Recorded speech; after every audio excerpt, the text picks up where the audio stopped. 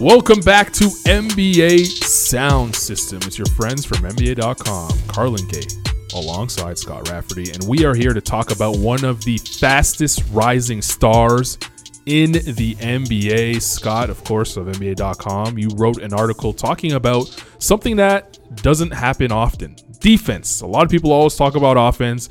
We don't often talk about defense, and specifically for a guy named Pascal Siakam, who is off to a terrific start for the Toronto Raptors this season. Siakam is in a new role. He is the man in Toronto, taking over for Kawhi Leonard. But the question is, offensively, could he take over that load? We now know the answer in the first couple of games. Defensively, though, can he also do what Kawhi was doing a year ago, being one of the best defenders in the entire association? Siakam definitely has big shoes to fill. I think Kawhi was the first Raptor ever last season to be an all-star, make an all-NBA team, and then make an all-defensive team as well.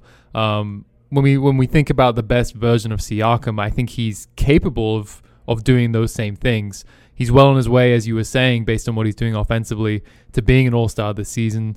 All-NBA might be a stretch just because of how loaded the forward position or every position is in the NBA right now, but it's certainly possible if the Raptors kind of get into the playoffs and get one of the top 4 seeds. And he's shown that he is one of the more unique defenders in the league right now, being 6'9". Last season, he guarded basically every position when the Raptors needed him to. Some of the stats, when you look through them, are pretty ridiculous. Guarding guys like Russell Westbrook for a decent amount of time. He defended the 4th most 3-pointers in the league last season. He was a solid rim protector, and he was also one of the more efficient post-up defenders according to the Second Spectrum play type data.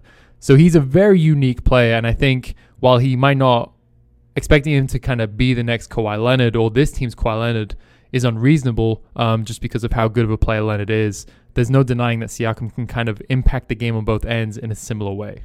Those stats certainly lend you to believe that Kawhi or Pascal Siakam could certainly replace what Kawhi Leonard does to a certain extent on the defensive end. But he now has the burden of carrying offense as well. He is the go-to guy. He can no longer kind of sleepwalk through games. He has to produce offensively.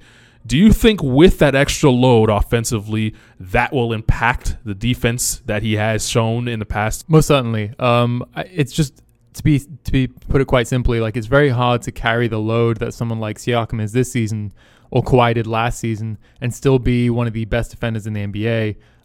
There's a reason why when we talk about the best two-way players in the league, it's very rarely all-stars or like these guys that we talk about as superstars. So I think in the case of Siakam this year, he's going to be carrying such a big load offensively that the Raptors aren't going to want him to chase around a Giannis or a James Harden for an entire game because they can't afford him to burn out or pick up fouls, which has been actually a problem for him so far this season. In saying that, though, Kawhi was kind of the same player last season. He wasn't as good defensively as he was in years past in the regular season, but obviously he stepped up in a big way in the playoffs when the Raptors needed him the most, taking on the responsibility of guarding Giannis in the Eastern Conference Finals. And I think that's kind of the blueprint probably for Siakam moving forward. He can still, even if he's not matched up with the best offensive players in the team, he can still make a big impact defensively because of all the things he can do, like I just said, like protect the rim, defend 3-pointers and everything like that. But if he can be this player who, in a playoff series, when the Raptors have their backs against the wall, he can take on the responsibility of guarding Giannis, keeping him in check, not necessarily slowing him down, like stopping him completely, but keeping him in check while also producing as he has offensively. That elevates him to another level beyond an all-star and kind of puts him in the conversation with being, a superstar, if we're being honest. That is ultimately the next step that the Raptors hope that Pascal Siakam makes in terms of being a superstar player. The updated MVP odds have come out here in the early part of the season. Siakam really wasn't on the board as an MVP candidate, but he has now cracked one of the top guys. He's now a 41 odds. The odds makers had him at 40-1 to win league MVP. While that's still a long shot, Giannis Antetokounmpo at 3-1, Anthony Davis at 4-1, James Harden at 11-2, your top three. Siakam is now still in the conversation with just a handful of games played.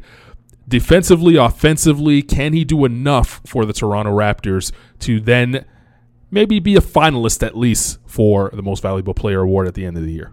I want to say yes, but it's still very early in the season, and I'm not quite sure he's going to sustain these numbers where he's hovering around basically 30 points and 10 rebounds and even a handful of assists every single night.